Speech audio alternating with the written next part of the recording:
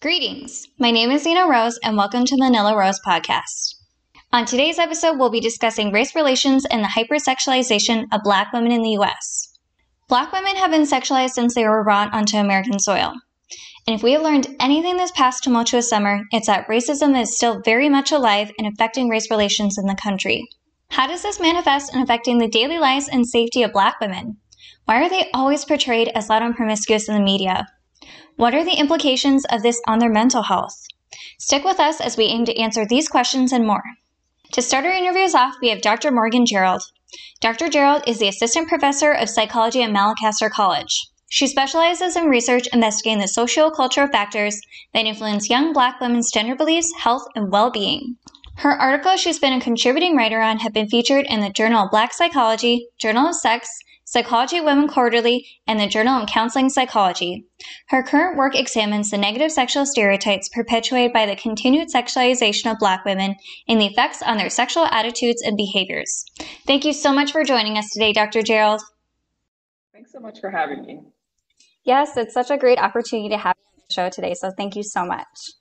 So your first question is, do the negative sexual stereotypes you have previously written about affect race relations and how Black women are treated in the U.S.?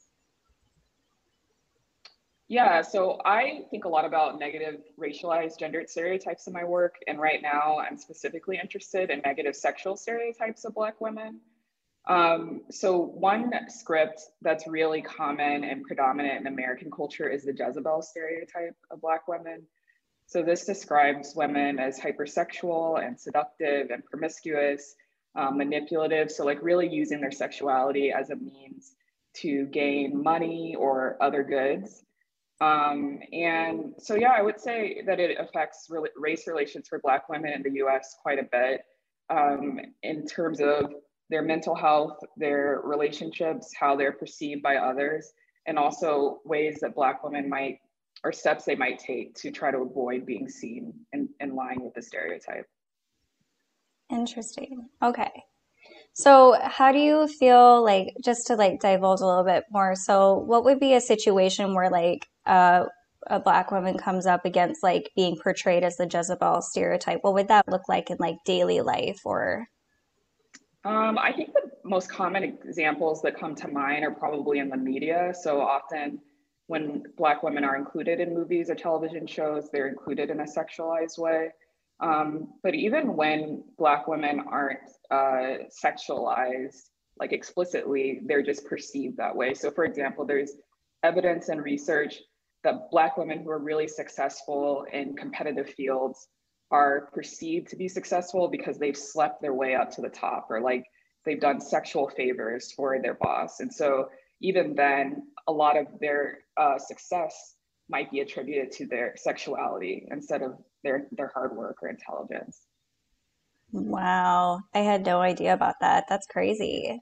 Yeah. Oh, and that kind of tie into this next question too. What examples have you found that describe Black women's daily experiences involving race relations? So you kind of covered that, but can you think of any like other situations with that? Yeah, I mean, so there have been a lot of, not a lot, but quite a bit of experimental studies that show that Black women are more likely to be sexually objectified than white women. So for example, in experiments that vary the race of different hypothetical targets, Black women are perceived as having more sexual partners and as less likely to use birth control in comparison to white women in these kind of hypothetical situations.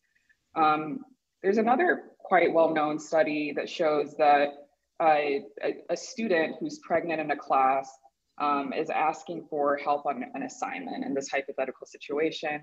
And in some of the situations, participants read vignettes where the student was white, and in others, the student was Black. And they're going to their professor, I think ostensibly like asking for an extension on a paper. And so when people read these hypothetical stories, they're more likely to attribute or think of the Black woman's sexual history as more promiscuous, and also more likely to not suggest that the professor help her or give her an extension on the paper. And this is in comparison to the white woman. And the only physical marker there being that she's pregnant. And so, yeah, I think people are kind of daily making a lot of unfounded assumptions about Black women that affect like how successful they can be in school and in work and in a lot of other contexts. Wow. Wow. That's very frustrating. Yeah. Wow. I'm Yeah. glad that you highlighted that and gave us examples of that because even I'm like, wow, I didn't like that makes high school hard. That makes college hard. Yeah. That's Right. that's insane. Yeah. Um, Based on your studies, do Black women who accept the negative sexual stereotypes tend to allow or reject negative race relations they experience? Yeah, I think that's a really great question. So, I actually find in my research that Black women tend not to accept these negative stereotypes at a very high rate, which makes sense. Like they're extremely negative. And so, when we ask Black women to what extent do you accept or endorse these stereotypes, they tend to not endorse them much. But when they do, we do know that there are really profound implications for their mental health and their physical health and their interpersonal relationships. So, Black women that internalize these stereotypes are more likely to like see their self-esteem or their worth in terms of their sexuality, which can have a lot of negative outcomes. We also know that Black girls that endorse this stereotype are more likely to participate in risky sexual behaviors. So, for example, like having unprotected sex. And that's even when the stereotype is presented in a positive light. So there's one study that has looked at what happens when we present this stereotype, not as negatively, but as like, something that might be desirable, that someone's very hypersexual and that might be like a desirable trait for a potential partner. So even when it's presented in a complimentary way, it's still linked to these really negative, risky sexual behaviors. And we also know that when the stereotype is endorsed by Black men specifically, that they're more likely to endorse increased justification of violence against women and also more intimate partner violence. And so, yeah, I find that people don't tend to endorse them, but when they do, the outcomes are pretty negative. Right. Yeah. That's pretty interesting right there.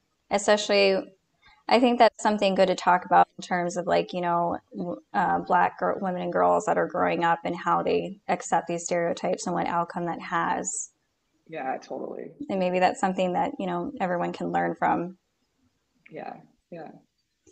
How are Black women treated differently compared to other races when reporting sexual assault or domestic violence? Mm-hmm. Yeah, for me, this is probably the most significant implication of the Jezebel stereotype in American culture. So, like, notions of Black women as hypersexual definitely places them at much greater risk for sexual harassment and for sexual assault. For example, Black female victims of sexual assault who do endorse or internalize the stereotype are much more likely to blame themselves for the assault or the harassment. And we also know similarly with other experiments that have, again, kind of varied the race of a target and a hypothetical story or vignette, that when a victim is portrayed as a Black woman, people are more likely to rate a sexual assault as being acceptable. And they're also more likely to blame the perpetrator less. When the perpetrator is white and when the victim is Black. That's horrible. Yeah. And so, I mean, what I find that really interesting is like the Jezebel stereotype originated as a way to justify the pervasive sexual assault of enslaved Black women. And so many racialized and gendered stereotypes are rooted in US slavery, but still have really profound implications for Black women today. So I think even if we think historically that was the root, it still continues today, and we can see in so many examples. Yeah. Right. It's insidious and it's Yeah. still happening today, which is wow. Yeah. Um, what can people and allies do to stop the sexualization of Black women in America and improve race relations?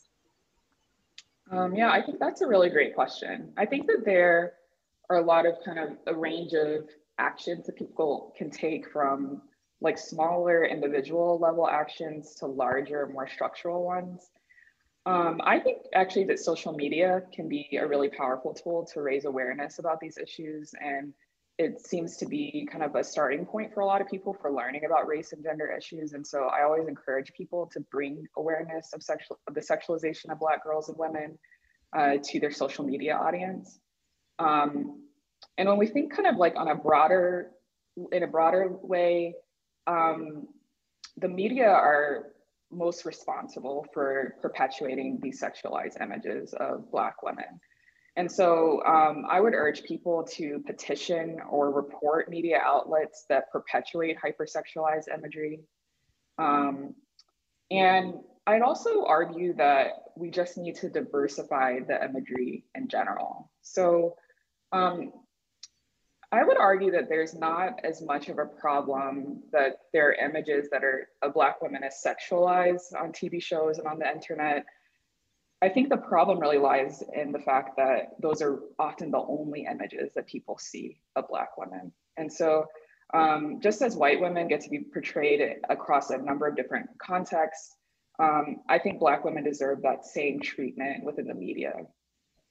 Absolutely.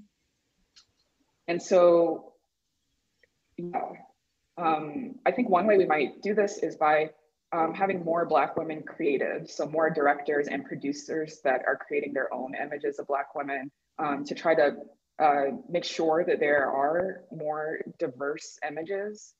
I also think a lot of times when we think about the sexualization of Black women in the media, we think about maybe musical artists that present themselves in a sexualized way. And I think that that might take on a different meaning than someone else presenting them in that way. So when I think of Megan Thee Stallion, for example, or Beyonce or Nicki Minaj, I think all of them are examples of Black women that really do use their sexuality as a form of empowerment, and they're creating those images of themselves. They're not being shaped by others. And so I think that could be another kind of alternative way for us to see Black women's sexuality presented in the media. And then last, I guess I would recommend looking into organizations that are already trying to combat images of women as sexualized in the media. So for example, one really great organization is the Gina Davis Institute on Media and Gender. So they're a research-based organization in California, and they try to engage and educate and work with producers to try to improve race and gender representation in film, and to kind of cease these stereotypical images of girls and women in general, and then thinking specifically about women of color. And I think all of these things, all these suggestions can work together at different levels to help us create more diversity of characters and entertainment across the media landscape. Absolutely. Those are all really good points. I love what you said about like using social media as like a tool to like, bring more awareness to what is happening, and then reporting. That's something I've never thought of, that I didn't think that was a possibility, but now that you say it, that's incredible. Yeah, totally. And I think people should feel more empowered to try to shape the media that they want to see. Yeah. We often think of like the media is just reflecting on our cultural values or ideals. And I think people don't realize that they also have the power to shape those images. And so, yeah, I would love for more people to feel that way.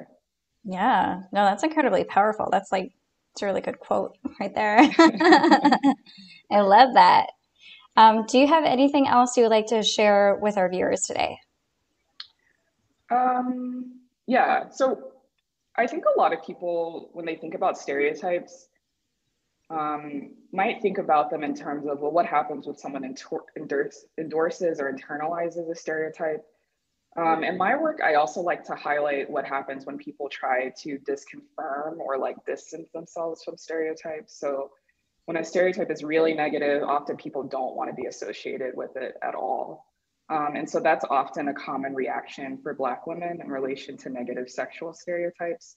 And so I also just like to highlight that that also has a really detrimental influence for Black women. So the energy and work that they're putting in daily to present themselves in a way or to behave in a certain way that might disconfirm negative stereotypes about their sexuality is taking away valuable energy that they could be, using to spend quality time with their family and friends, to be doing their work, to be doing their classwork. And so it's just another reason why we need to try to disband this kind of stereotypical thinking about their sexuality. Mm-hmm. That's really good advice right there, for sure. All right. Well, thank you so much for joining us today and talking about race relations. We really look forward to having you on our next episode with you, which is going to go deeper into the sexualization of Black women and African American women. Thank you so much. Thanks so much for having me. This was great. Awesome. Thank you. Now, we've covered some heavy content, and mental health is important no matter who you are or where you're at in life. So before rolling credits, there'll be mental health resources to call or text. On our next episode, we'll discuss race relations and the sexualization of Latinas in the U.S. with journalist Maria Jimenez Moya. Thank you for watching the Manila Rose podcast, and remember, it's not sexy, it's racist. Take care!